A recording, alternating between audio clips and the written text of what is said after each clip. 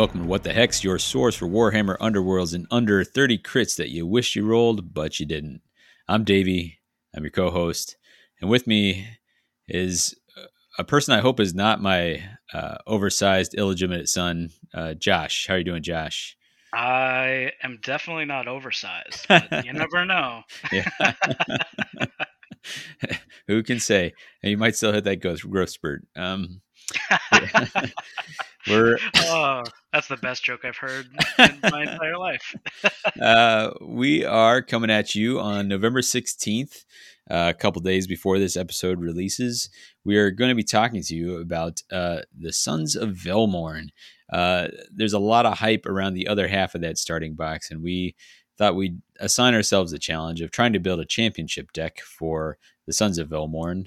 Josh and I have each built a deck, and then so has Phil, who is not on this episode, but put in a little bit of the work to prep for it. The idea here being that we're going to set something up for you. We'll talk a little bit more about it later, but first we're going to check off a couple of our usual segments. In respect to that context, right now we don't have any new information, no new news. There is an event coming up that's going to have some reveals, and fingers crossed, hopefully we'll see something in a week or two. I think they said that they're going to show something at something Underworlds related at the next big thing. And for some reason it's escaping me what that next big thing is. By the time you hear this, you probably have some sweet information, hopefully fingers crossed, about something new coming up. I don't know. And that may give us something to talk about down the line. No secret information here. This is all pure speculation, so we'll see. All right. Anyway, actual stuff. Let's start. Let's go with community shoutouts. Josh, do you got any community shoutouts you want to hit? Yeah, absolutely. I want to give a big shout out to our user on Discord by the name of Rusted Branch.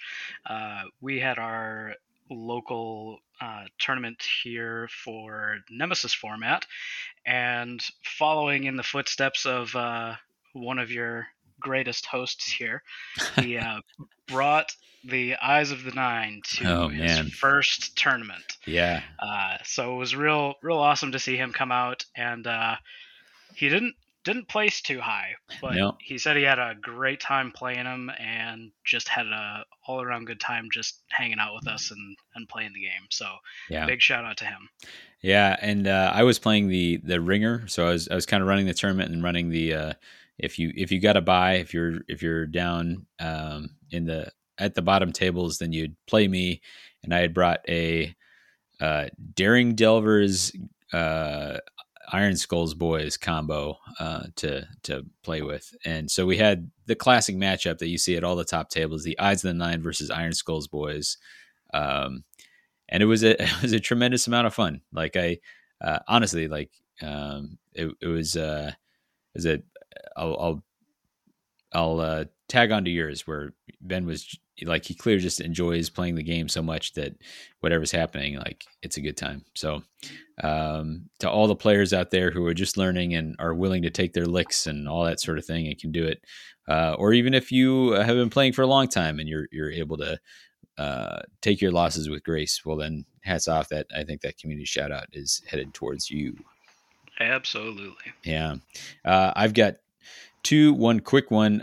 Some of our compatriots headed over to Battle Mallet to help them talk about recent Rivals/Nemesis events. So if you want to know more about the event Josh and I were just referencing, you can do that on Battle Mallet. I think it's their episode 46. Regardless, at the time of this release, it should be their latest, unless those saucy boys come out with something even faster.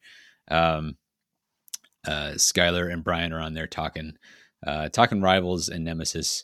And even if you're a championship player primarily, it's 100% worth your time. I just finished listening a little bit earlier today.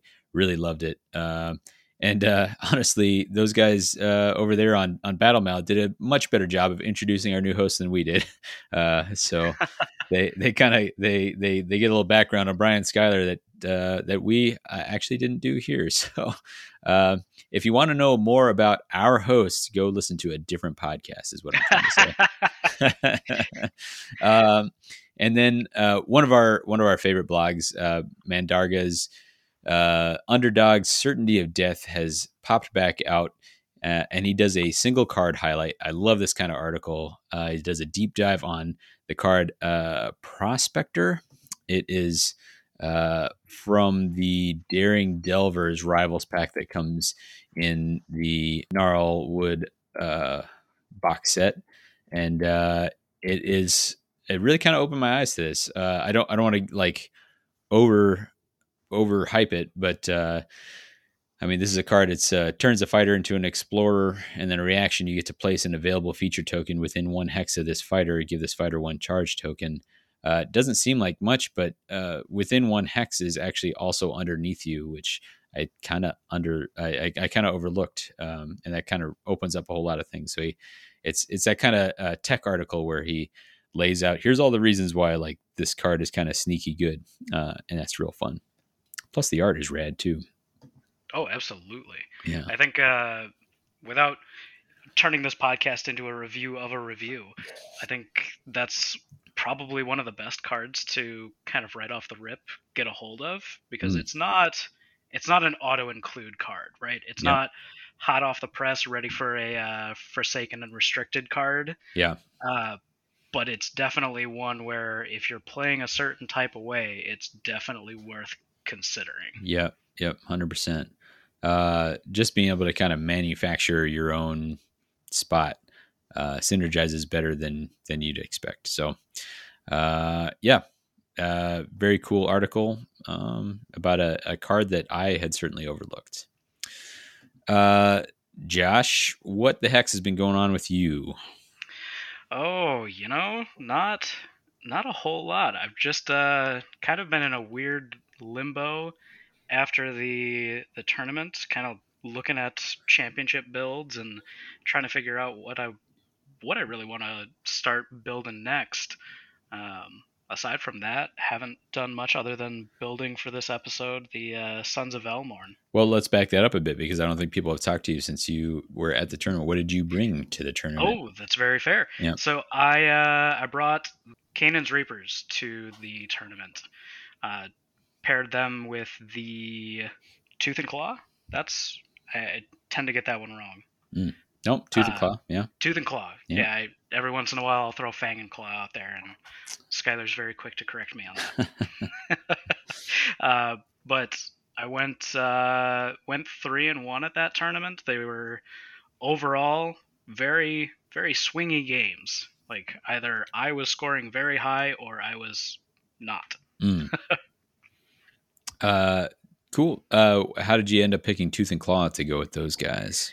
So Tooth and Claw with those guys, I'll be honest, the initial inspiration was Hurricane Force, and seeing Kanan on that card was basically like, I have an idea here, and it's Wall of Bones.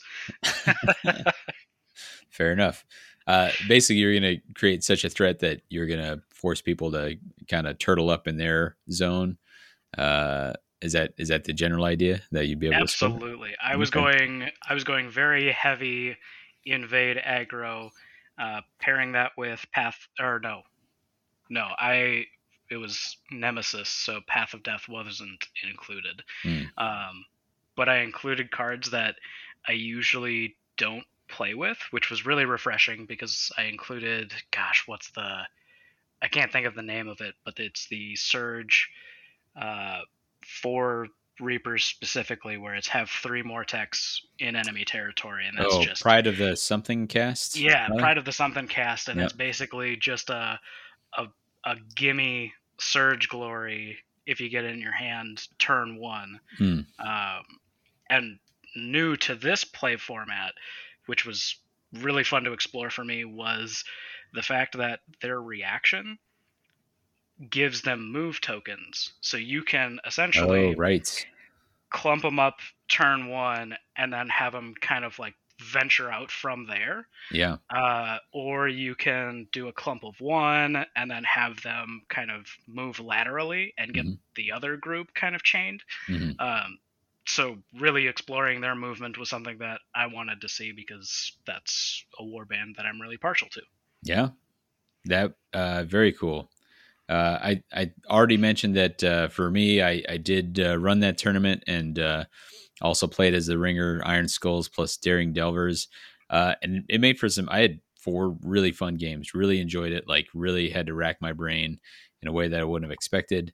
And it's a salute to the Nemesis format because it takes what is not just an incomplete Rivals deck, as in Iron Skulls boys don't have a full 32 card deck that comes with them for faction cards, but even within that, it's like it's utterly dysfunctional. It has like a ton of stuff that's just from the first season before they kind of had their legs under them and figured out what they were doing with some of that, and just being able to salt in another deck. All of a sudden, I was like, I got some stuff. I think that's got a little bit of play, and it made for a bunch of good games.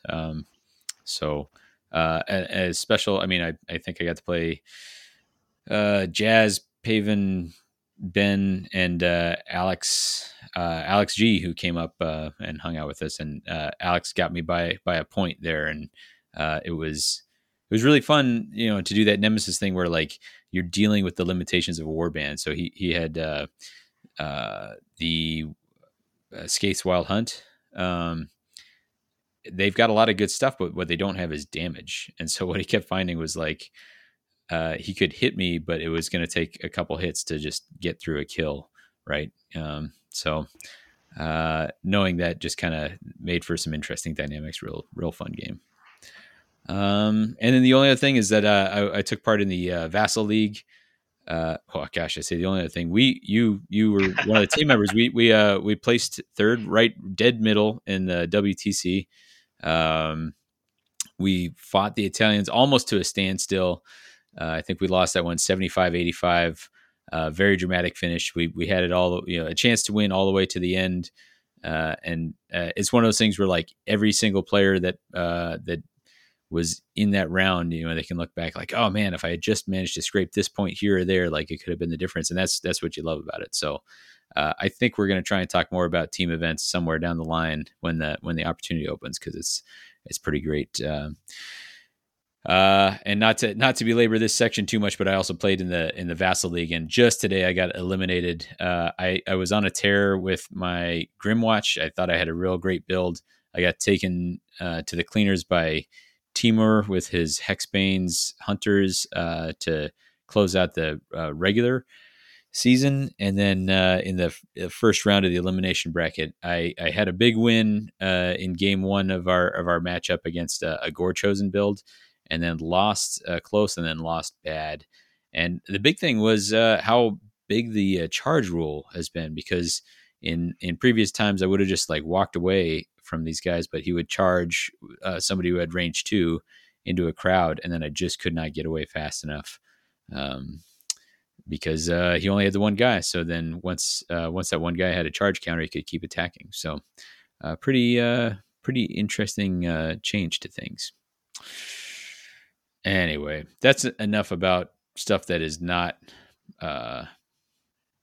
pertinent to the topic at hand. Are you good with getting into our main topic, the Sons of Elmorn? I think I've emotionally prepared myself. Yeah.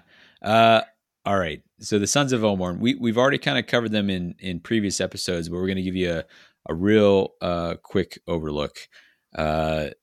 Josh, it is a 5-fighter warband. It has a leader who is pretty important to it. It has 3 Graveguard, each with 3 wounds. They have access to a lot of upgrades and abilities that are kind of restricted to just the Graveguard in the warband. And it has one kind of like odd man out, and that's the 5-wound illegitimate son, Sir Jedrin. And it all is a bunch of pieces that maybe don't quite fit together. I the way that I've been kind of summing it up in conversations with other people is that it almost seems like they took a cohesive idea and a competent warband, and then they dialed it back behind crits and added things that were fluffy but not quite good for the warband as a whole. So the core mechanic here, the thing that really gives them juice, is the fact that the leader, Velmorn, can provide supports after he's been activated to all of the fighters, all of the other fighters. Yeah. And by all of the other fighters, I mean not Jedrin. Everybody, not which is Jedrin. which makes sense from a very like crunchy lore aspect, because it's like, oh, the illegitimate son doesn't get support from his father. Ha Yeah. ha ha. That makes sense. But then it's like, wait a minute, that's probably the one that I want to be inspired. Why would he not get supports? That's the one that I want to lead the charge with. Nope. No, functionally doesn't make sense. Not so. Yeah, it's just, and that theme is kind of pervasive through the entirety of the warband. Is like, this would be really cool, but it's not. Yeah, it again and again you keep finding like, oh, like this thing that seems like it would be really good. I'm just like one mechanic or one restriction just shy of something really great.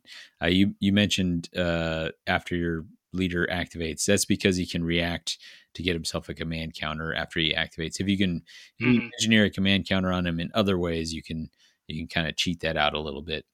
And those supports are powerful, right? Like they're available on offense and defense for those three legitimate heirs to his undying throne.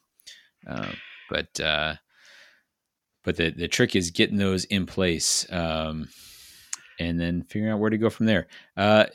You have, so I've played. Let's see, how many games have you played with or against? Do you think Velmorn at this point? Oh, let's see. So when we got actual information and all of the cards, Skylar and I did a couple of vassal games. Mm-hmm. And by a couple of vassal games, I mean he absolutely wiped the floor with me in Rivals against the not Godsworn Hunt, Spirit Pack. Yep, Gnarl Spirit Pack. So I would say we did 3 games, and they were very short games because that just not a fair leading matchup. Sure. So 3 there, and then I played another game since then, and then there was one more. So probably a total of 5 games. Mm-hmm. Okay. I'm in the 6 or 7 range, either with or against. I played as them several times.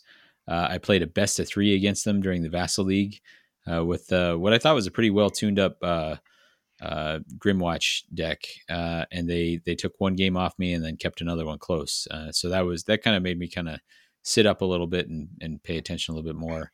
I should know who the user was that I played against, but I'm going to blank out on him for a little bit here. Might have been Jazz K83. I don't know. Anyway, point being, I played against somebody who had kind of put a lot of thought into him, and it made me realize there's a little bit more there than I had at first expected. What I did not do, which I wish I had done, is straight up steal his deck. But I I took some tips when I was assembling mine. So if I were to kind of hit some of the highlights of this, highlights/lowlights. By highlights, I mean some of the things that are chief in mind with this warband. I would say the following, and you can add or contest any of these as you like. But they have access to supports pretty easily with the ability to get a command counter on your leader, and then all of a sudden everybody is supported. So anything that's talking about supports is pretty important. Which unfortunately a lot of that stuff rotated out. The loss of some of these stuff from especially the Silent Menace pack was kind of a hurtful loss. I think they would have benefited from a lot of those. They have the ability to bring fighters back. We'll talk about whether it's worth investing in that track or not. It's a challenging option. They have low accuracy, low to middling accuracy. They rely on crits to get inspired, and even the inspiration for a number of them is of questionable importance. Like it doesn't, it's not bad, but it's not great. And then their speed is not great. They're all starting at speed 3, so you kind of got a lot of things working against you when you're doing the build because you have a lot of spots to kind of make up for. I found the one advantage being, unlike other Death Warbands, you're not guaranteed to immediately bleed glory, given that you don't have any 2-wound fighters. So you're not immediately giving up kills necessarily, depending on Definitely something to consider when you're playing the Reapers. Mm-hmm. Pure Carnage is always a consideration in any deck I build with them. Yeah. Well, and that's the thing with only a 5-fighter warband here. I was like, well, maybe I'd, I would take Pure Carnage with Garrick's Reavers, the 5-fighter warband, but they're in that suicide aggro thing. I don't know if these guys really fit that mold. They're just kind of occupying that weird space. Was there any like overall characteristics that you like as you approach the deck building that you were like, I need to keep this in mind? I think the biggest things that I kept in mind while I was deck building was, first and foremost, I when I do any sort of deck building with any sort of warband, is I try to take a look at what that warband wants to accomplish first and foremost. So I go through that warband's cards and use that as inspiration for, okay, here's the overall play style that I want to play. And some warbands have flex. They have some cards that lean this way, they have some cards that lean that way. Others are overwhelmingly just this and only this. And the thing with Velmorn that I was seeing was they really, really, really, really want you to come to them. At least from just a out of the box standpoint. So they've got a couple 2 glory end phase cards that are hold 1 or hold 2, and the one that's hold 1 is hold 1 in your territory and have 2 kills. The other one is hold 2, and one of them is in your opponent's territory. It's one of them is not in your territory, so it actually will get by if it's in neutral. Yep. So the overall avenue that I went with is that those 2 cards kind of pull away from each other. So having Velmorn sitting on an objective in the backfield is not a bad idea, nor is it unmanageable. But I tried to lean more into the castle up and punish invasion. I figured between Tooth and Claw and Daring Delvers, we'll see how the rest of the meta shapes up the rest of the season with I think there's not castle, but like there's a fortress one coming out. Yep. We'll see how that totally disrupts these plans, but most of what's going on now seems to be invading aggro. So my thought process going into building this deck was, okay, I'm going to sit back and punish that because I'm going to have extra supports. I don't want to overextend and just have like one fighter out there that's just like, hey, I was toward one of the further up starting hexes, so I can reach across the territory and get there, especially with that move 3. So I figured, you know what, I'm gonna use that extra breathing room that another warband coming to me is going to afford me, because if they take out the guy in the front, oh no, he was probably going to get got anyway. So using that first activation to activate Velmorn, get those supports built up, have them come to me, and then punish that. That was what I was going for. I like it. You and I kind of identified a similar thing, which is I don't know about you, but the first time I went through, I start not 100% dissimilar to you, but what I will do is I'll say, all right, I'm going to start with surges. And then from there, I'll look at end phases, and then I'll look at the two together and see if they work together okay. And I thought the surges were kind of hard to assemble, but not terrible. And then I ran into a brick wall on the end phases. Like, it was really difficult. And I did the same thing as you. I noticed this. The two objectives. I think one is protected inheritance, and that is you have one objective in your territory, and two or more enemy fighters are out of action. And then hereditary claims, and that's the one that's hold something in your territory and hold something that is not in your territory.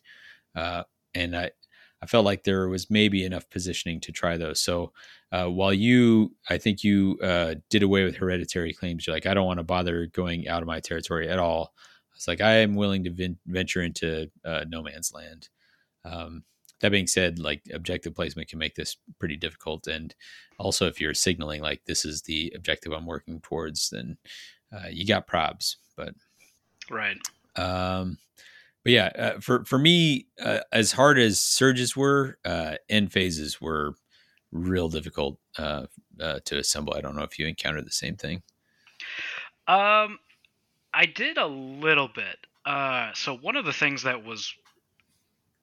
I started off with, I actually started with Tooth and Claw, and then moved into Daring Delvers. And here's why. So I started off.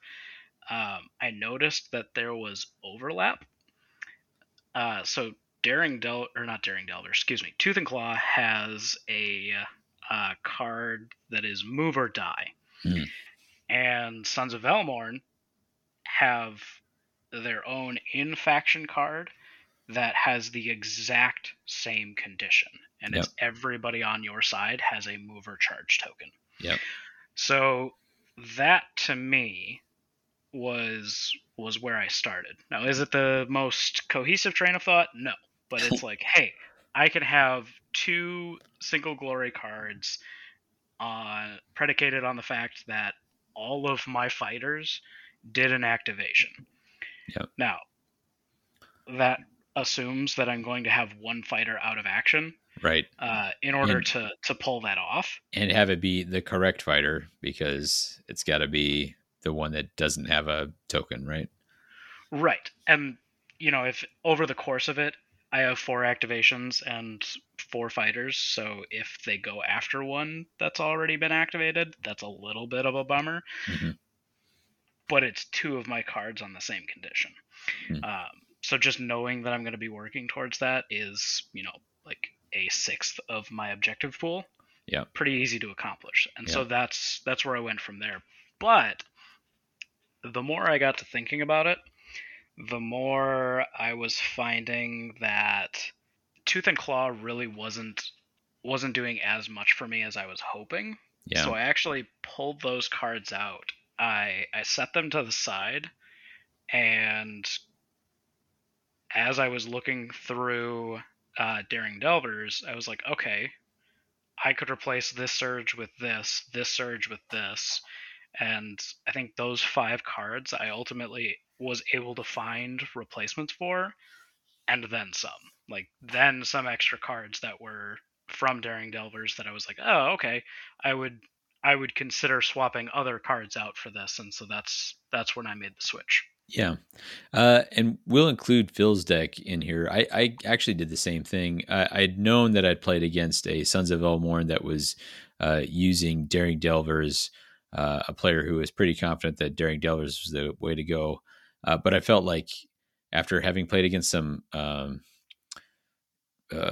Tooth and Claw, that there were a few cards in there that made me say, like, this actually might be the deck that we need to go with. And namely, those are cards that add extra dice on attacks.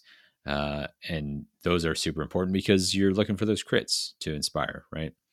And Phil stuck with Tooth and Claw with his, so we'll link that. But There's Tooth and Claw is carrying Internal Surrender, which is a gambit, which is a kind of crazy. It's a permanent -1 defense dice +1 range 1 attack dice, which is like upgrade level of ability, but sitting on a gambit. And also has, I think, Feral Alteration, which is a mutation. No, that's something. Gifted Ferocity is what I'm thinking of. The other mutation, and that's +1 dice to range 1. Those two on their own make it worth sitting up and paying attention to Tooth and Claw with this warband if you think the inspiration is important, which it might be. I mean, it certainly helps your leader get more defensive. So, but you and I kind of ended up the same way. We both ended up looking towards Daring Delvers. Josh, when you were working through your warband, let's kind of work through your deck, and then I will kind of interject with things that if you got a card that I stuck with, then I'll say so. If there's something I thought of or that I thought was handy that you kind of took a pass on, then we'll talk about that later too. Yeah. I usually like to start with surges. Does that sound good with you, or?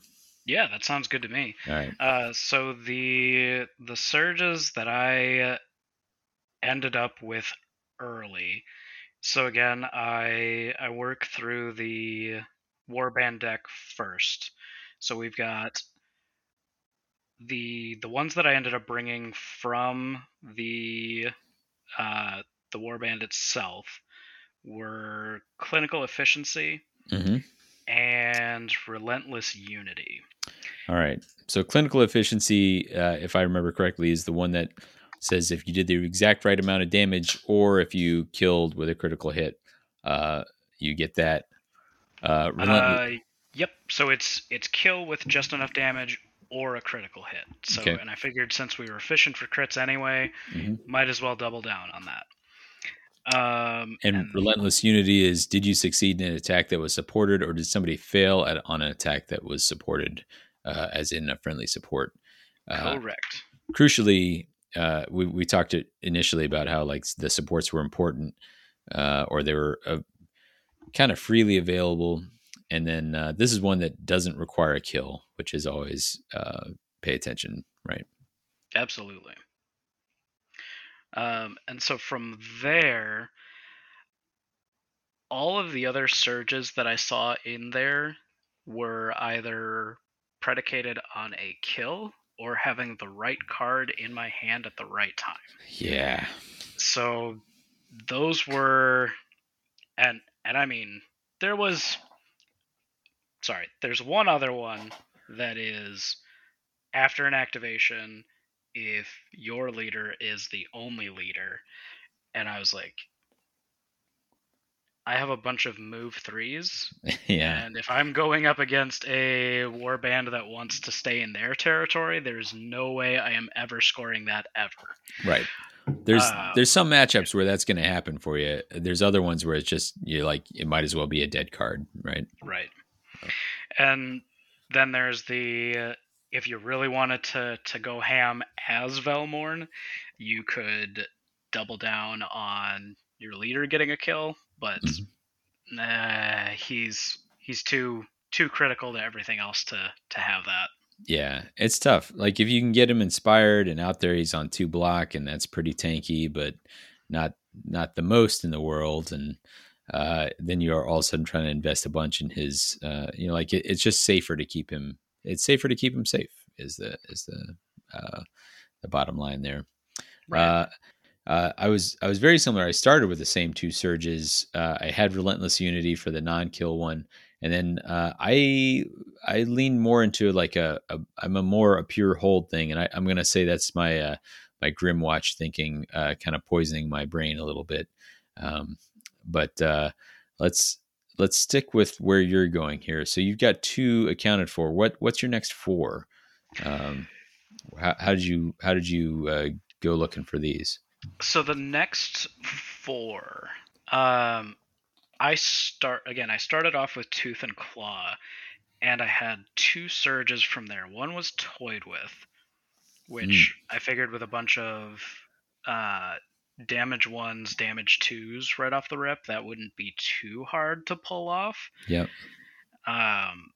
The other thing being that it you can also work your way around lethals. So Mm. I figured that was kind of a like future thought. Like if I end up having trouble pulling that one off, that was Yep. one where I was like, okay, maybe I can bring a board that includes more lethals so that I have that extra bump of damage to get them vulnerable. Yep. And toying with is it's a card in the Tooth and Claw, correct? Yes. Yep. Yep. Um, so I ended up not having that because I went with Daring Delvers. So Right. let's go through the rest of them. Yep.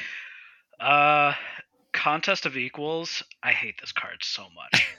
I hate this card so much.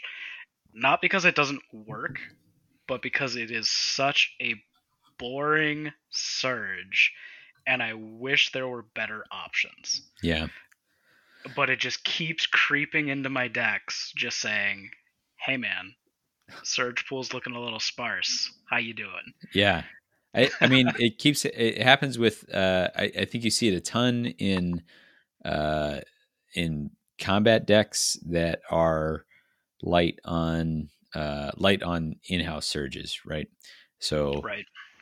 you're going to go contest to equals if you expect, because the thing is, if you are just like trying to stand on objectives, you're not making as many attacks. But if you're making attacks and getting attacked back, that's 8 activations where this might potentially score. Right. And odds are it probably will. And the tempo change of like scoring a surge on your opponent's activation is pretty big. Like it lets you Mm-hmm. cycle into something, see something before you take your activation, and kind of make a more informed choice on that. So we're at the restricted slot, not super exciting, but I get you. Yeah, absolutely. So the rest of them, sudden revelation. I figured I was going to be sitting back and I would have the ability to rock these. Mm, Um, I It took me a little longer to actually commit to this card than normal with all of the seasonal changes. yeah, I actually had to think about it. It was yeah, one where I knew that I was going to be sitting back and I was going to be on 2 tokens, right? Um, because of protected inheritance, yep, I only need one, but I yep. need to have a backup. Hmm. Um, so I thought, let's give it a go. Let's see how it plays in this season, and if it ends up biting me that giving my opponent those rerolls is not the greatest thing in the world, then we'll see if we can find something else. Yeah. And to be fair, like if you can get 3, I mean, like if everything lines up where you need to score protected inheritance and sudden revelation, if you can get yourself onto 3 feature tokens, then you can Right. uh, delve 2 of them and still have your 1, and then you can kind of try and do it in the last power step so that you're not carrying those, like you're not actually paying anything of a price. Right. And there are some of the things that I included, particularly, oh goodness, what's the card? Father's Pride. Are you talking about to go on guard, Imperious Will? Yep. Yep. So that was one where I was like, okay, so even if I have a stagger token, right? Hmm. I've got some things in here that I can work around that with. Um, there's also a little bit of push tech in here that can work around it as well. So we've got some play. Yeah. So let's see. We've talked about contest to equals. We've talked about sudden revelation. Two surges that people are really familiar with. There's 2 surges left to cover. Yep, so we covered clinical efficiency, we covered relentless unity, and then the last 2 are Brave the Root Maze and Sudden Demise. Mm. So Brave the Root Maze felt easy enough because, as you mentioned earlier, if everything lines up, I've got 3 on my side, and I'm going to want to be on those so that I can get Sudden Revelation and Protected Inheritance. all in the same go, right? Yeah. So being on 3 or more cover, lethal, or feature tokens just felt easy. Felt like a no-brainer. Yeah. And Sudden Demise, I'll be honest, this one was partially the sparse surge pool and partially a spite pick, because in Skylar Mai's last game, he was doing Miyari's Pingifiers, Mm. and man, Harrow Deep and Nether Maze spoiled me. I forgot how bad 4 ping feels over the course of a game, and one of those pings scoring a 3 damage kill was, Yeah. or excuse me, 3 glory kill Yeah. was just. Ugh. So Yep. I included this one because I wanted to be on the giving end of that. Yeah. I feel you when Master Talon like crits versus crit gets driven back into a lethal and then killed by a ping, and somebody still gets 3 glory after killing that total schlub. You're like, Yep. man, this is not a good situation for me. Yep. So I actually did the same. I started with Sudden Demise, but I backed off of it mostly because including Sudden Demise puts a lot of pressure on your Gambit section, right? Like if you are going to try and score Sudden Demise, you better have 2, and maybe you need 3. Maybe you need 3 gambits that will do that kind of chip damage, that ping damage. And anything less, you gotta think real hard about it. Yeah, I think that's fair. Yeah, I you can try to sneak by with 2. That's a tough, and I think that might be what you're doing. But you're setting yourself up for some games where the cards just don't come out in the right order, and you end up with something breaking in your hand. Mm-hmm. So you in those cases you have to be like real careful with how you mulligan. Am I holding Sudden Demise but not any pings, or am I holding pings without Sudden Demise? And then think about how you're going to manage that. And it's going to inform your board choices, right? Because you can kind of cheat it out with a board that includes lethals. Right. All right. So those are the surges. Yep. Talk to me about end phases. Yeah. So end phases, I struggled a little bit like you did. We already talked about Protected Inheritance, and that one's a pretty easy include given the way that I wanted to go with this. Basically, sit back and punish invade. Only needs to hold 1 objective in my territory, and 2 enemy fighters are out of action. I figure over the course of the game, even if I'm up against a Stormcast band where there's 3 of them, but they are just chunky boys. Yeah. I figure that's worth sitting on between rounds 2 and 3. So let's say I get it in round 2, but don't score it in the second phase. Mm-hmm. Because the likelihood that they're going to be coming to me is pretty high. Yep. I haven't had enough time in this meta to really figure out whether or not that's going to be that way, but I don't think Elite Hold is going to be as big of a thing as it used to be. Yeah. I mean, that's kind of a fun thing about being in a new season is like you're making some guesses, some predictions about where we're headed, but you don't know, right? Right. So that was one. I didn't think 2 kills was too much to ask for. We'll see how that actually shakes out. Yeah. I think that 2 kills. It used to be that 2 kills was like I will never take this because crushes are a thing, right? Like right. Getting 2 kills on crushes is a 3rd round, 2nd round if I'm super lucky. That feels like it's no longer the case. Like it feels a lot more doable. I think the harder piece on this is the keeping him out of your territory, right? Right. Yeah. Right. So let's see. Let's just go down the line here. So I included Path of Death. Speaking of keeping people out of your territory, Yep. This was one where I figured that the biggest thing that I wanted to do was sit in my territory and punish invade. If I could do that well enough, this was going to score itself. Yep. Right? Yeah. The Sure. only time that I think this is going to be a dead card, and I'll take an occasional dead card that's worth 3 glory on good matchups any day, Mm-hmm. Is again in one of those elite hold scenarios. Yep. So where they also want to be in their territory and they're harder to kill than I am. Yep. So from there, plumbing the depths felt pretty easy. Mm-hmm. The only thing that I think that would conflict with is going to be sudden demise, because if I only have one lethal and I want one of my fighters in that lethal, Yeah. So that's gonna kind of inform my board choice a little bit.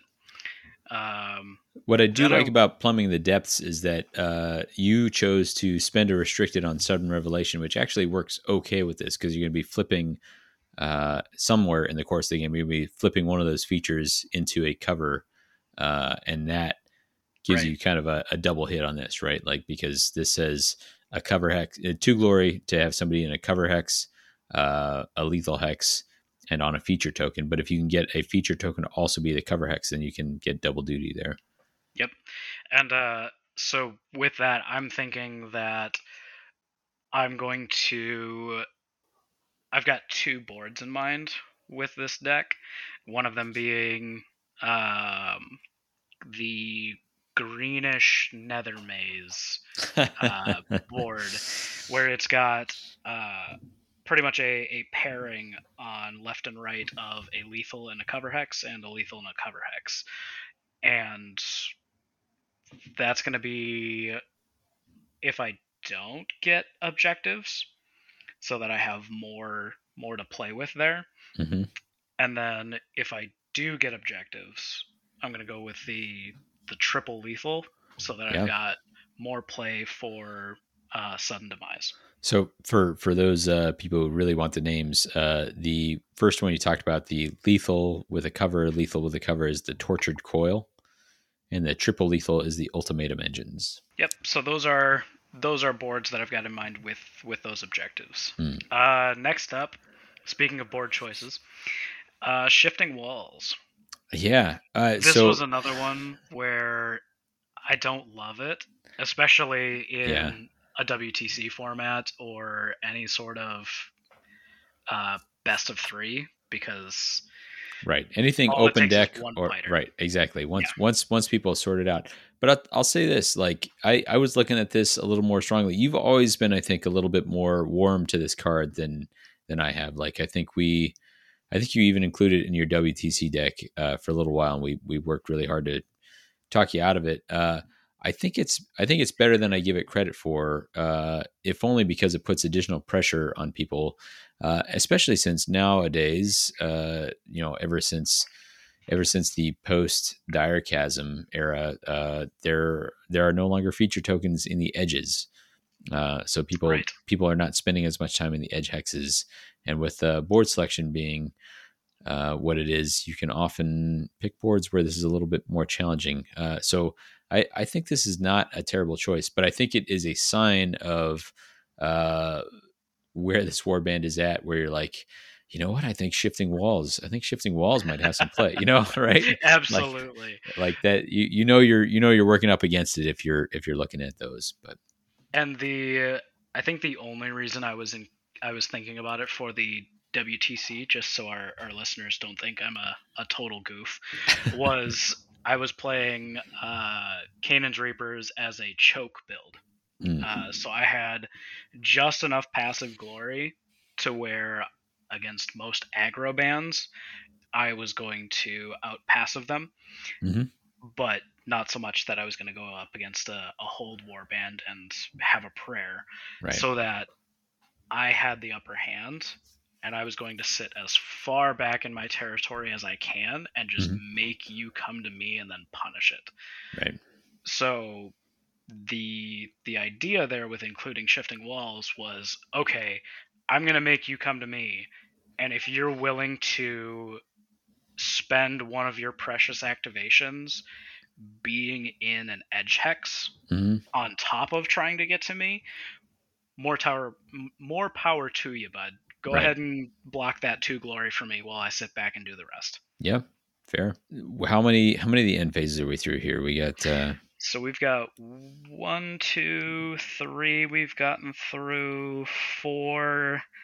So we've got 2 more. So next up on the list is Morbid Majesty.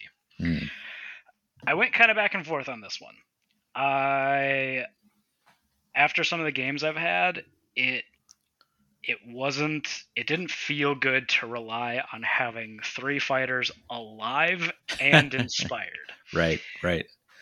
Now, if they pop off early, you can have there's push tech in here, and there are some ideals where you get that you crack the top off of that can of whoop ass early.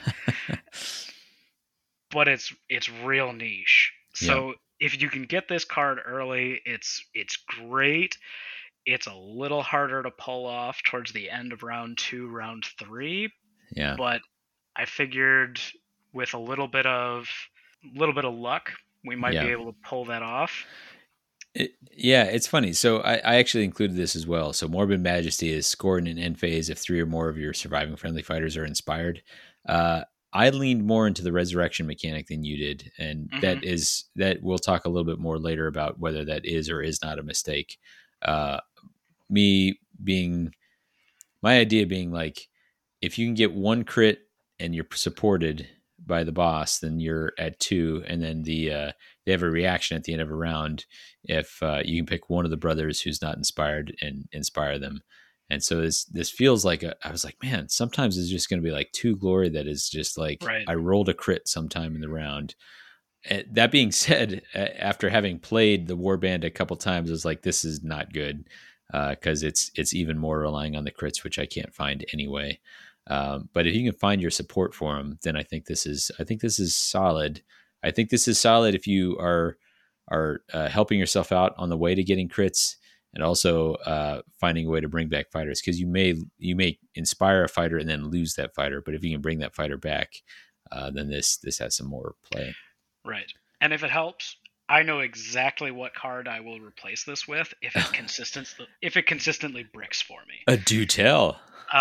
It's, oh goodness. Of course, now that I say that, I'm struggling to think of the name of it. It's got Kixitaka, Trace the Leylines. Oh, sure. Yeah, that's a good call.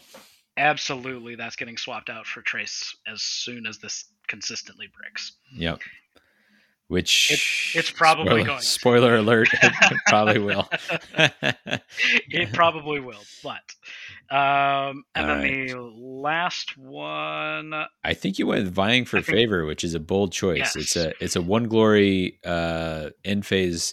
Score this in end phase if each surviving friendly fighter has 1 or more move and or charge tokens. Essentially, without help from your opponent, it is unscorable in the first round, but potentially very easily scorable in later rounds. Yep, and that was essentially the trade-off. Was, hey, we start with five fighters. I, even for a moment, I considered bringing a little bit more card tech to give myself some actions that would not necessarily actions, but some out of sequence mover charge tokens. Yeah. But you don't want to be chasing. You don't want to be chasing like for 1 glory. Exactly. It like a 1 glory end phase is not enough to like build around. So.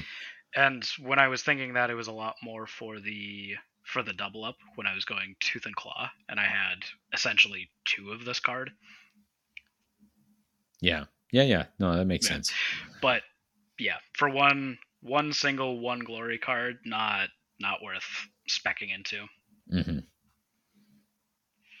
And those are my objectives. All right. Uh, I will briefly skim mine. I did go with the House Eternal. I went with all the possible.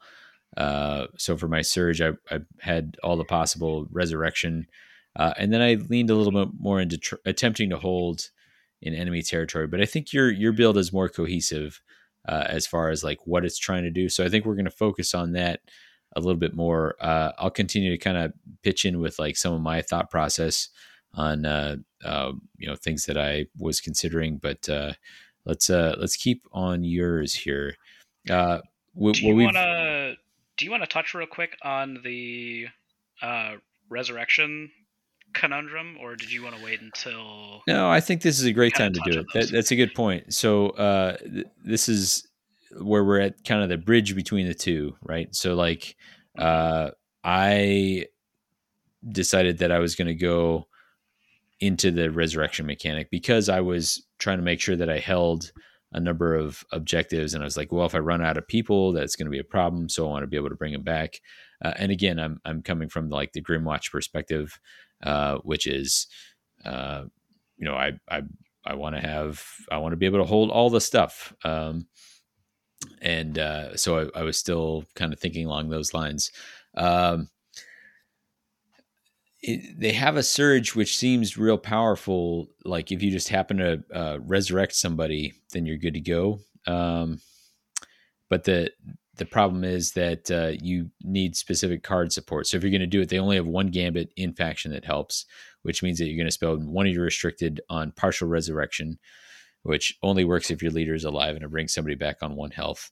And then there's an upgrade that may also help. Um, you correctly, we were kind of chatting about this. You correctly identified a reason why, like there's actually a problem with this, right? Right. So the problem that I noticed with that, um, kind of uniquely to this meta that we're currently in, is there is a lot of ping out there right now. Yeah, And so even if you're, because let's see, you've got, if we go through your deck, we've got two gambits that can bring them back, and then and the one upgrade. crown's curse. Yeah, So if we're looking at ideals, right? So everything goes according to plan, cards align exactly the way they're supposed to align. You've got four resurrections there. yeah, Each one of those is at 4 health, and excuse me, each one of those is at 1 health, yeah, and there are easily four or more ping cards that yeah. somebody could reasonably bring in one of their decks. Right. I know Skylar's got at least four in his Mayari's deck that we played not too long ago, Mm. and bringing a fighter back just to have it pinged down would be an absolute feel bad. Now, granted, as I'm thinking through what cards those are, not many of them can be used to nab a fighter on a starting hex. Because I'm just thinking we've got Lethal Ward, there's Suffocating Mist, and unless you've done some setup early, those aren't going to be where your fighter is. And then what else do we've got here? uh, a little more relevant is Grasping Rootgrave and Quick Roots. If somebody's decided also to go Daring Delvers, Right, Grasping Rootgrave makes a ton of the board very dangerous at the end of the round. And then Quick right. Roots says that, hey, did you bring yourself back on 1 health? Well, then you better not make a move or a charge because Yeah, I'm going to kill you. absolutely. Yeah. Yep. You're going to get to do that one thing and then you're going to be dead again. So while it's not going to be an insta dead, like, hey, you brought your fighter back, be a shame if something happened to him, Yeah. um, it's going to be a very short lived, almost single activation economy. Yeah. Because typically, when you bring somebody back, you're going to want to get a charge off, you're going to want to get them onto an objective towards the end, or at least try to get somebody off of an objective. Yep. And that's just, all of those are situations where ping has some sort of response. Right. So that was why I didn't spec into it, because I looked at all the ping that's out there and was just like, I Nope. play Kanan's Reapers as a main. I know what feeding looks like. Yeah. Yeah. All right. So I think I think there's like an essential tension in this warband. Like, are you going to go resurrection? If you are, you got to kind of, well, my supposition is you should probably go all in. Certainly if you're going to take the objective. Curiously though, let's talk about your gambits, because you took partial resurrection. You did not take the in faction resurrect. Um, Tell me a little bit more about that, how you ended up there, and why you think it's okay to kind of split the difference. So the reason I went that way, partial resurrection does have a few more conditions on it, but the in faction, if I'm not mistaken, and I'll look here real quick just to make sure that I'm not sticking my foot in my mouth here. Oh, okay, so that was a mistake on my part. So I actually thought Rise Again was conditional on Graveguard. So the reason I included partial resurrection, knowing that was an incorrect assumption on my part. I might actually swap that out and use that restricted slot a little more wisely. Use it somewhere else. Interesting. Okay. Yeah. Fair enough. So that was an incorrect assumption on my part. I will probably make that swap. I mean, it's not a outrageous thing to think. Like there are a number of cards that I've been surprised that like, oh, like this doesn't actually, and that being one of them, the Rise Again. You can actually bring back any fighter. It doesn't have to be a Graveguard, and that's surprisingly significant, given that the Crown's Curse is restricted to only Graveguard. Like he won't bring his illegitimate son back. Cool. I gotcha. That's where my crossover was. Yep. Okay. So yeah, that's the reason I didn't include it. Now I've probably got an extra restricted slot there that I've got some play with, but we'll see what I actually spend that on. All right. Let's keep working down your gambits, though. Yeah, so let's see here. We've got, right at the top, I've got Center of Attention. Mm-hmm. This is one of two push cards that I've got in here. Yeah.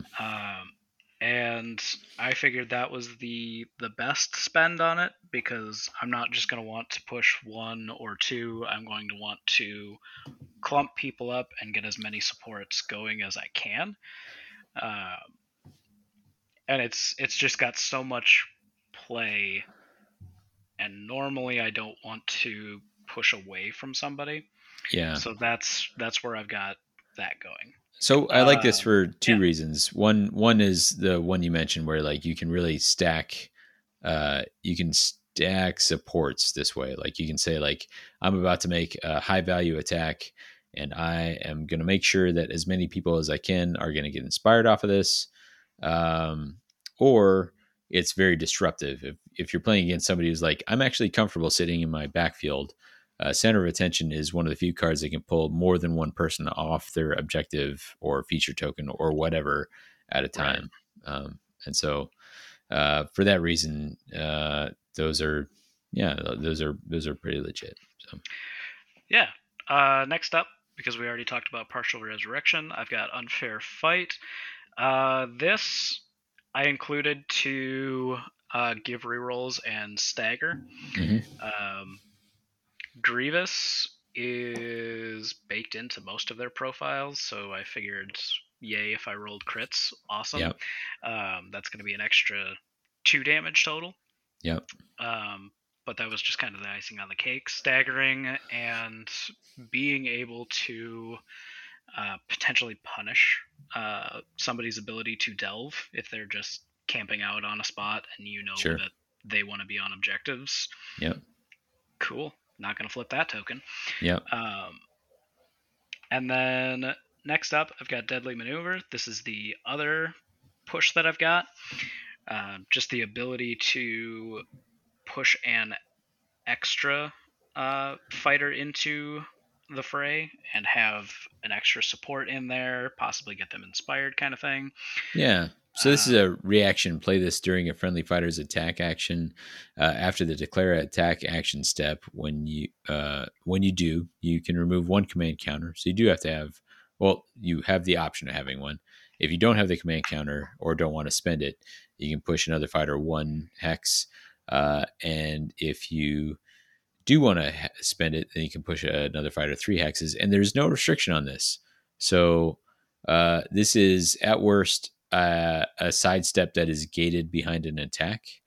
Um, and at best, if you have a command counter that you're willing to spend, then it is a three hex push, which is pretty tremendous. Like you can make a lot of ground with that. So right. And that was my thought with it. If I'm spending a command counter, that's essentially trading a support for an actual physical support. yeah, Which, depending upon where you're pushing that fighter, could be a pretty easy trade. sure. Um, And especially if they're like somebody who hasn't charged yet, because you're going to say like, I'm going to push this fighter deep in enemy territory, and based off that, I am going to uh, like then be able to charge somebody that they thought was safe, because a push three coupled with a move three, like that's doubling the threat range on a fighter. Absolutely. Yeah. And now that I'm actually thinking about it, it's comboing a card with a card, which is never really a good mentality to get into. Yeah, yeah, But in this case, the card is actually interesting enough to have that play. Um, Gosh, give me a moment just to think of it. sure. Blind Gamble. So if you can Oh, deadly maneuver oh man. onto an objective, you have a charge go off, you've got a supported charge go off, and now you are teed up with potentially a fighter that hasn't had a move token on them, ready and waiting for an out of sequence attack action to follow up whatever mess is left behind. Yeah, man. Yeah, like that's because you're getting onto that spot. Yeah, you're right. Card plus card equals jank, but but there's maybe something there. So Right. I mean, but again, it's not like uh you're including that card just for the sake of including that card and hoping the combo goes off. sure. But if they do, it's that extra bit of nice. Yeah. All right. So we worked our way past Deadly Maneuver. Talk to me about Father's Pride, I think is the next one down in your list. Absolutely. So this reaction is play this after a friendly fighter's successful attack action, give your leader one command counter, then push your leader up to one hex.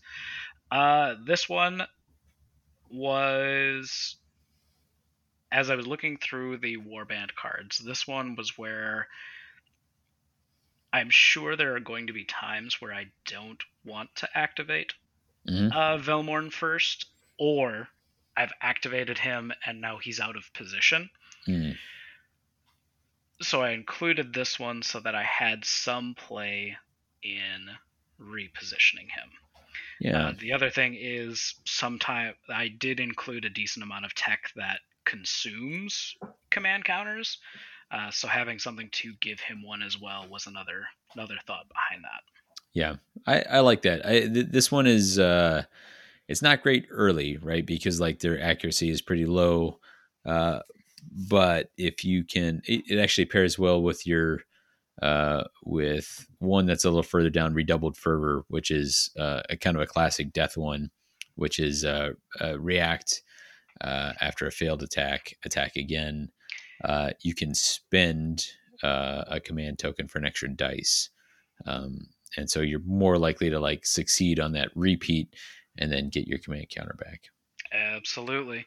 And speaking of tech like that, right behind it is Imperious Will. Give your Mm, leader one command counter and one guard token. yeah.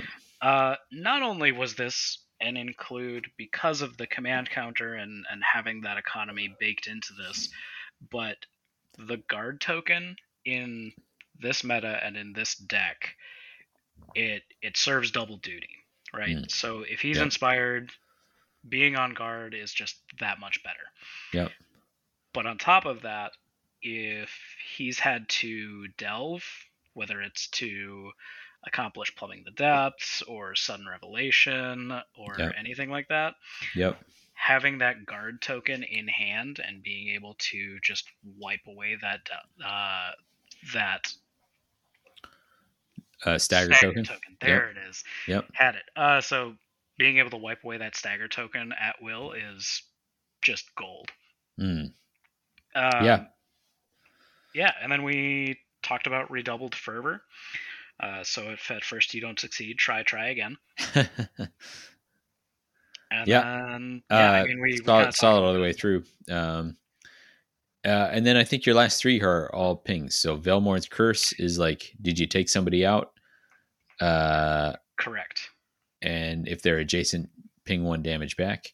It's of the three pings that you have, it is the least powerful. I But agree. And the game I just played with Skylar, I had it in my hand longer than I was comfortable with. yeah, Because with Miari's, he's got only one fighter that is restricted to being adjacent. mm, And I don't think he did it on purpose, but he did keep me out of arm's reach. And I think there were 3 kills, one of which was with his archer, and the other 2 were with ping cards. And I was like, you know what? Be real great if I could return this favor, but you've chosen to keep me at arm's length. This is dope. Grasping Rootgrave, I'm dubious about this one. I oh feel like man, this is going to end up punishing me more than it punishes my opponent. Um, but I included it just on the off chance that it worked for sudden demise, hmm because I figured there is some play around it, but having essentially a minefield of lethals that are ready to go off at the end of a round is just too good to pass up. yeah, But I don't know. It may end up biting me, but that's a lesson I need to learn. sure, sure. I played it. I played it in my silly Gerzag uh, Daring Delvers build. Mm-hmm. And against Alex, I actually had the good fortune where I had one round where I killed two enemy fighters in one. And it was just one of those things where, like, in a Nemesis situation where you're damage limited, sometimes that one more is pretty big deal. And then also, if you are someone who's placing those additional tokens down, the feature tokens, the available features, Mm-hmm. Right. you can kind of engineer this a little bit better than otherwise. I did. I also had a game where I used this card, but it was with an Exiled Dead deck, Mm, and I think that has more play because typically those fighters are either dead or they're not. Um, so not as much of a concern for it to be like, oh well, I just wiped half of my warband because they were fighting till the end and didn't have much left in the tank, and I finished them off. They're either full health or they're gone. So taking a damage isn't exactly the worst thing in the world. right. Yep. It's a fair point. And then, last but not least, we've got quick roots here, Yeah. and that's just did you move or charge? Deal damage. Super strong. Mm-hmm. One of the best pings out there right now. So, And that launches into your upgrades. Talk to me about your general philosophy on your upgrades here. Like we've defined you as counterpunch, which is a build archetype that I know that you're amenable to in general. Uh, Absolutely. we've talked about you're going to hold in your territory. You're going to hit people that try to come in there. You would like to inspire. You have a little bit of help with ping, and so how do you supplement that? Like your what things are you trying to solve with your upgrades here? Absolutely. So the biggest thing that I try to when I'm building a counterpunch warband is I try to make attack actions count. I'm not going to be an aggro warband where I'm going to win by just sheer number of attacks. Mm-hmm. These are going to have to be at the right place at the right time. So having attack actions that don't go off Mm-hmm. aren't going to be very good. So it's a combination of damage and accuracy.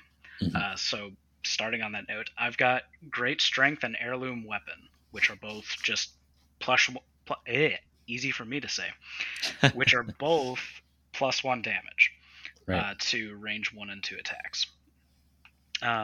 Actually, let me look at heirloom weapon. Yep, it's range 1 and 2. Yep. And then next up, because we want to be fishing for crits, I actually, for a moment there, I had a ferocious bite in here. Mm. But then I got to thinking, you know what's better than 1 additional die? Tell me 2 what's better than one? additional die. Yeah. And there just so happen to be 2 upgrade cards that are attack action upgrades that are rolling 4 dice. Yep. So we've got Cursed Boarding Axe and Cursed Boarding Pike. Mm-hmm. They're not fantastic in the damage department, but what they do is instead of the base fighters that have 2 dice looking for swords and they have Grievous at damage 1, they have 4 dice looking for swords and damage 2, taking Grievous completely out of the equation. Right. So fishing for crits, rolling 4 dice is pretty great. The only downside is that unless they're on a feature token, the glory is spent, which has the potential to gimp your snowball as you go forward. Yeah. But I figured I was going to be putting this on somebody who was trying to inspire, so that trade-off was a little easier to stomach. Yeah, I think these are great pickups. Like they're a straight upgrade if you're uninspired, and it's very likely that all the way to the end of the game you're going to have somebody who's uninspired. Um, unless you take ferocious casualties early on. But even with your partial resurrection, you might be like bringing back the one guy who wasn't inspired, and then this gets that person back in the mix. Uh, Getting the ability to inspire online helps with getting your leader inspired, which increases your defensiveness, and then helps with that. Is it Morbid Majesty? Is that the one that's three inspired for 2 glory? Yes. So not just output, but like helping with a specific objective is a doubly a reason to include these. So I'm And down. I also want to kind of put out there right now, I think Cursed Boarding Pike and other range 2 plus upgrades are huge in this meta. Oh yeah. Particularly with the changes to move and charge. Yep. Being able to have more attack coverage when you've charged out is going to be way helpful. Yeah. Get ready for some of these range 2 attack options to be restricted. Is my prediction. I think so too. And I'm saying that purely on like the bitter the sour grapes of my my recent defeat at the hands of Gore Chosen, where Gore Hulk was as depicted on the card, spearing people with his boarding pike left and right. Which is just, you love to see it. Yeah, I didn't at the time, but in retrospect, I can warm up to it a little bit. Yeah, good for you, Gore Hulk. Uh, All right. So next up, I've got Honed Instincts. yes, honed instincts. This was when I thought of this the second I started building. This was not I've got something to accomplish, like I want to include Honed Instincts. This Yeah, was, oh my god, you know what this warband would love?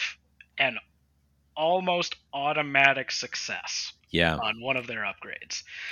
Can I tell you, like, when I was excited about this episode, I also had a card in mind, and it's an upgrade that gives you an extra glory if you are supporting. You put it on a fighter. If that fighter is supporting an attack that kills somebody, you get an extra glory. I was like, that is amazing. Like, I've cracked this warband. I'm going to put it on Vilmorn. He's going to be supporting everybody. Every time I get a kill, I'm getting extra glory.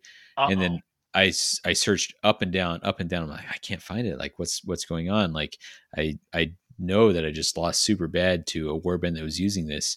The warband that was using this was an order warband, because guess what? I'm thinking of That's what I shared thought. glory. Yep. Yeah, Oh no. I know, it hurts. It hurts me real bad. So I had this whole idea that I was going to build a Velmorn build around shared glory, only to realize that it was restricted to order, which maybe somebody foresaw. Um, Yep. but you did it better than me. You figured out an upgrade that leaned into the support mechanic and was not restricted to a Grand Alliance that is not involved. Um, but your next upgrade is kind of wild to me. Talk to me about Reflecting Mask. So Reflecting Mask, I I included this one First, define because it for me. yeah, so Yep. Reflecting Mask has a reaction baked into it. After an activation step in which this fighter was dealt damage by an enemy fighter's range 1 or range 2 action, deal 2 damage to that enemy fighter, then break this card. Mm. My thought behind this one was I was probably going to put it on Velmorn himself Hmm. or Jedrin, Yep. and those two were, for most scenarios, going to be my my objective holders. So I wanted to have this card for them to disincentivize attacking them. Like, sure, if Yep. you really want to gun for them, you really want to do that damage, you had better commit to that bit and either kill them outright Yep. or be willing to soak those 2 damage as punishment. That makes sense. Um, it's a tough one. So, for me, where I've like leaned into the resurrection mechanic, uh, because of the way this works, so it has to be after an activation step. The fighter it's attached to has to still be alive in order to trigger this. Right. And so, because I leaned into resurrection a little bit more often, I was going to be like, uh, I'm pretty frequently going to have fighters that are not alive to be able to trigger this. But I like the idea of like making it less interesting, or like making it a much tougher trade off. To bomb somebody in to hit your leader, and then potentially make themselves vulnerable or just kill themselves outright. So pretty good. And honestly, I'm a little surprised that this didn't see an R. Mm, Um, Not because it's just inherently broken across the board, but because I know that the the devs have been kind of trying to keep big fighters in check, and this is absolutely a big fighter card. yeah, This that's actually a is really good point. Like this goes on this your is yeah, Mologs, this goes on your Canaans, this goes on your Rothgorns, yeah, and now not only do you have to chew through 6+ health, but part of chewing through that 6+ health is taking damage yourself. yeah. So little surprised. I don't think it deserves it across the board. And with as restrictive as they've been on some of the other tech, it's a little less painful, but still a little surprised. Sure, yeah. Next up, I've got Favored Son, another defensive upgrade, because I don't have as much uh, revive tech as you've got. I didn't spec as heavily into it, so Yep. keeping them alive in the first place is a lot more helpful. So Yeah. +1 defense while your leader is surviving. Yeah. It incentivizes killing my leader a little bit, but Yep. he's also on 2 shields, so like you're either chewing through 2 shields or you're chewing through 2 shields. So Yeah. take your pick. And to be fair, even with all my revive tech, I still took this because once you are coming back on 1 health, and then again we talked about the risk in the ping meta that you might just get killed without your defense characteristics being involved. Right. But it's for me being on like 2 block is kind of like the Glissette situation, right? Like she has low enough health that you should be able to one shot her, but her defense characteristics are good enough that like she's not an attractive target to Right.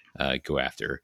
And then once you get somebody up to 2 block, potentially with support, they're basically a Glissette. Absolutely. Yeah.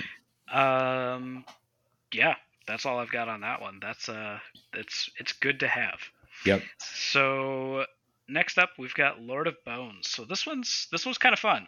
Yeah, And I want to I talk about this a little bit more because I found this to be more powerful than I realized when it was played against me, and I was like, oh my god, this is causing me problems. So I I uh, have read this card off to yeah, me, I'll and read the then card off first. So yep, first, it's a reaction.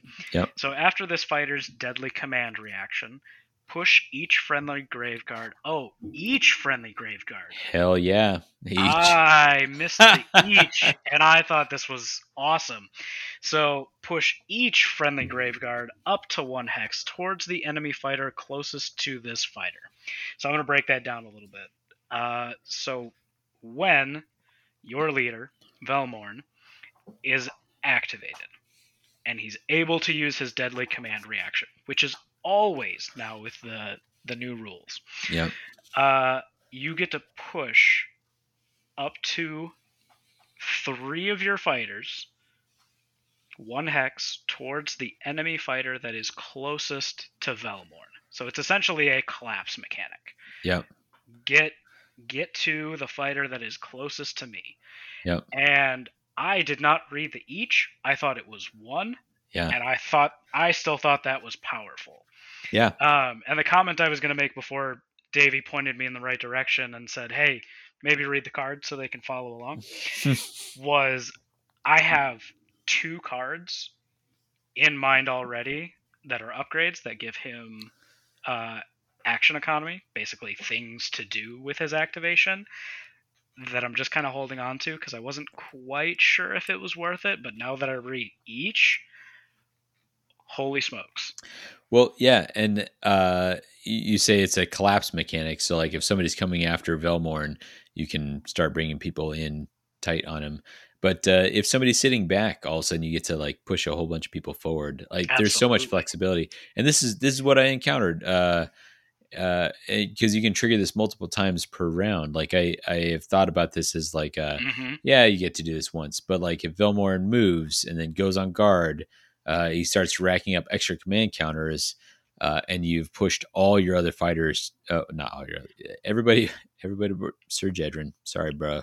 Um, gets to bump 2 if you are triggering this, and it is a surprisingly flexible card. If you are a Velmorn player and you've not tried this one out, I strongly encourage you. Like, I was very impressed at what my opponent was able to do with this. I think this is a low key, very good card. Reading that each was clutch for me. Yeah. In my last game, I found myself moving Velmorn off of an objective and moving him back so that I Mm, could move 2 different fighters and just give them a push. yep. Because he had already had a guard token on him. Oh, okay. So I couldn't just use an activation that way. Yep. But now knowing that it's, oh my gosh. All right. All right. We're in business now. It's very rare that not reading the card is a benefit, right? Like, you read the card and you're like, that's pretty nice. And then there's that cherry on top. Usually it's it doesn't work the way I thought it did. Yep. Bummer. This is one of those rare times where it works out. I dig it. And then next, I included the Conqueror's Circlet. So that is +1 move, and each other friendly fighter's move characteristic is equal to this fighter's move characteristic. And I included this because +1 move across your warband is so dope. Yeah, especially with a warband like this where you're really protecting the leader. Like there's some warbands where like the leader may come and may go, that sort of thing. But like this is a huge pickup for this warband. I'm on board 100%. Absolutely. And then I included Prospector as well. This fighter is an explorer, not really something I cared about too much in this. But the reaction here, after this fighter's activation, place 1 available feature token within 1 hex of this fighter, then give this fighter 1 charge token. Yep. I figured at best this is probably going to happen once, maybe twice per game. Yep. But since I've got cards in my hand like Plumbing the Depths or Sudden Revelation or things like that. Brave the Root Maze. Right. Or Brave the Root Maze, cards like that where it's like, okay, I need more tokens available, especially if like my opponent is invading aggro and doing it way too well. Having that extra token that I can put immediately under me or immediately under another fighter is just good to have. Yeah, I am on board, and I like it for our callback to our community shoutouts. Underdog Certainty of Death. Salute to you, sir. It's a good card. All right, so that just about wraps the decks that I made. Yeah.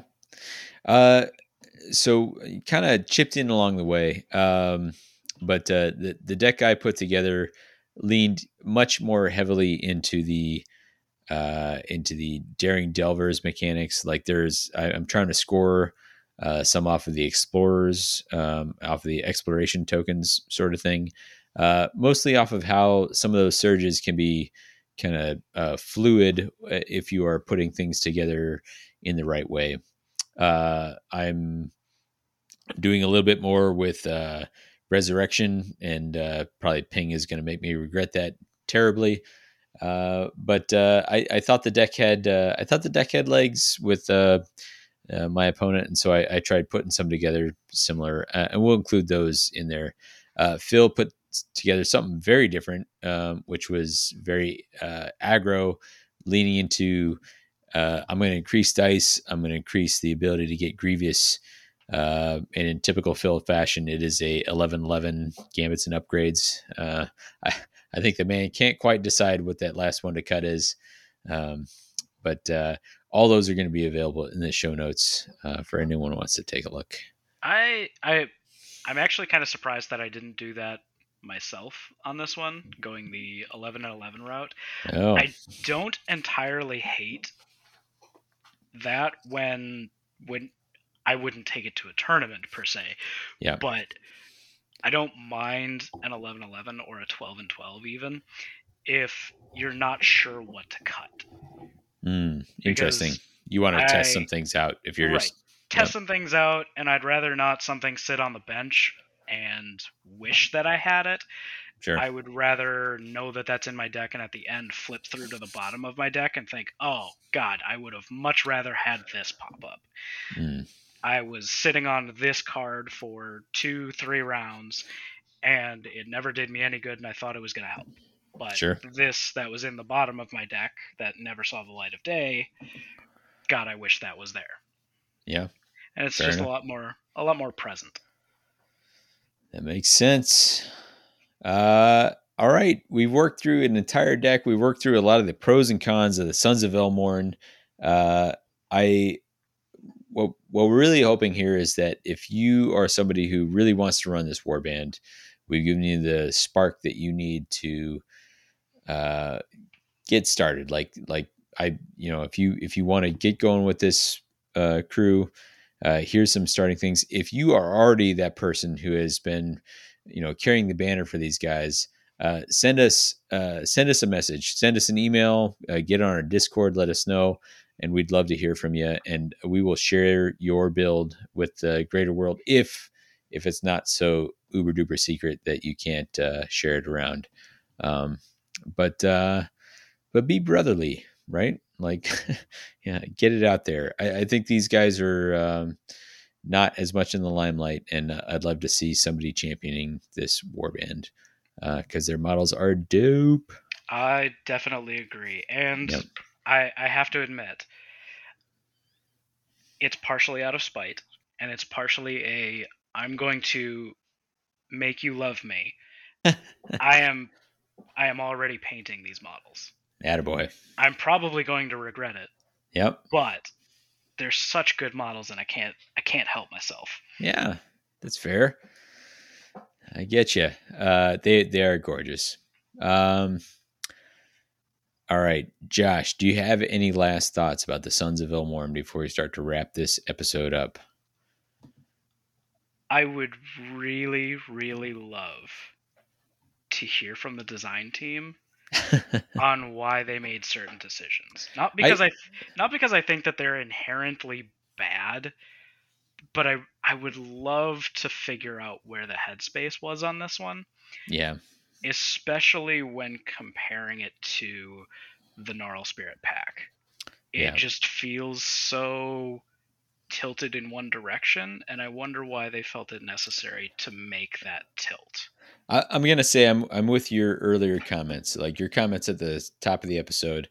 This feels like a warband that was like a little too powerful during playtesting, and then late in playtesting they made some changes to like we gotta bring them back a little bit, and then before you had time to test all those out, you accidentally pulled them down a little bit too hard. That's my take. In the developers' defense, though, I know that the joke has been made several times before Velmorn was released and understood that, it would just be really cool if the devs put out one Death Warband that wasn't quite A tier into S tier. Yeah. And, well, here it is. The bill comes due. I think there's a lot to be rewarded for players that want to like champion this warband. I think you're going to find, just like, was it Chad that is running the Cunning Crew, to great success. I think there's maybe enough here that somebody who wants to put the reps in is going to carve themselves out a niche as the terror of the tables with the Sons of Elborn. I don't think they're a lost cause in the way that some other warbands are. So I'm looking forward to seeing if somebody can really, really take off with them. And if we provided that spark for you, then, yay us. So, but with that, we're going to do our outro here. If you want to get in touch with us, and please do, tell us your thoughts about the Sons of Elmorn. Give us your builds. Give us that secret tech that we've overlooked. Let us know at WTHcast on Twitter, whatthehexcast@gmail.com, or come join our Discord. I will include a link to our Discord in the show notes, which I've not always done in the past, but it'll be there for you. You can check out this episode or any of our previous episodes on themortalrealms.com. That is our website that is the hub for everything on the Mortal Realms network. Thanks for the Mortal Realms for hosting us. That's where you can catch a number of podcasts related to Age of Sigmar. Coming up next, we know from the roadmap that sometime in, I think, December, we should be experiencing another warband. I think we probably have a little time in between that and then, depending on when in December, we may have 1 or 2 episodes before that happens. We're going to keep it open. We're going to keep it fluid. We may talk about running local leagues. I know Skylar's been working on an episode like that for a while. Josh, this is the time of the episode where we talk about the flavor text quiz. Are you prepared? to answer a question. I'm prepared to answer questions. I'm not prepared to have the right answers. All right. I have a question for you. And this is a card that has been discussed in this episode, as it often is. Okay. The quote is this: "For the most part, the Sons of Velmorn fight as one." Ooh.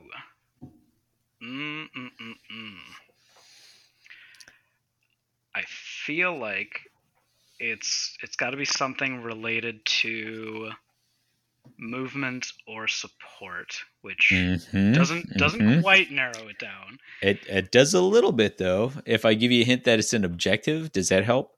It really does. I want to say it's Relentless Unity. He got it. There we go, Ooh, ladies and gentlemen. All right, well done, sir. It is Relentless Unity.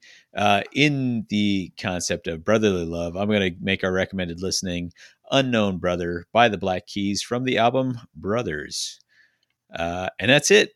Josh, thanks for being on this episode. For What the Hex, I've been Davey. I've been Josh.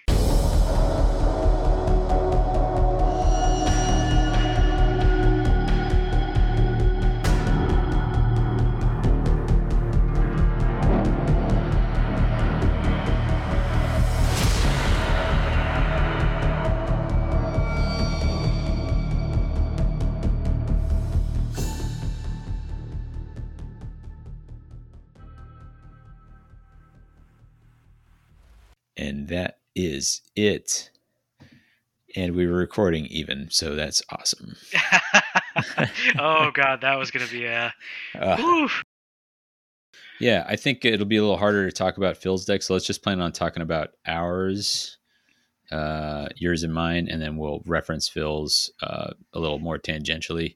Yeah. And then we'll promise to link it, and maybe I'll even come through on that promise. Who knows? So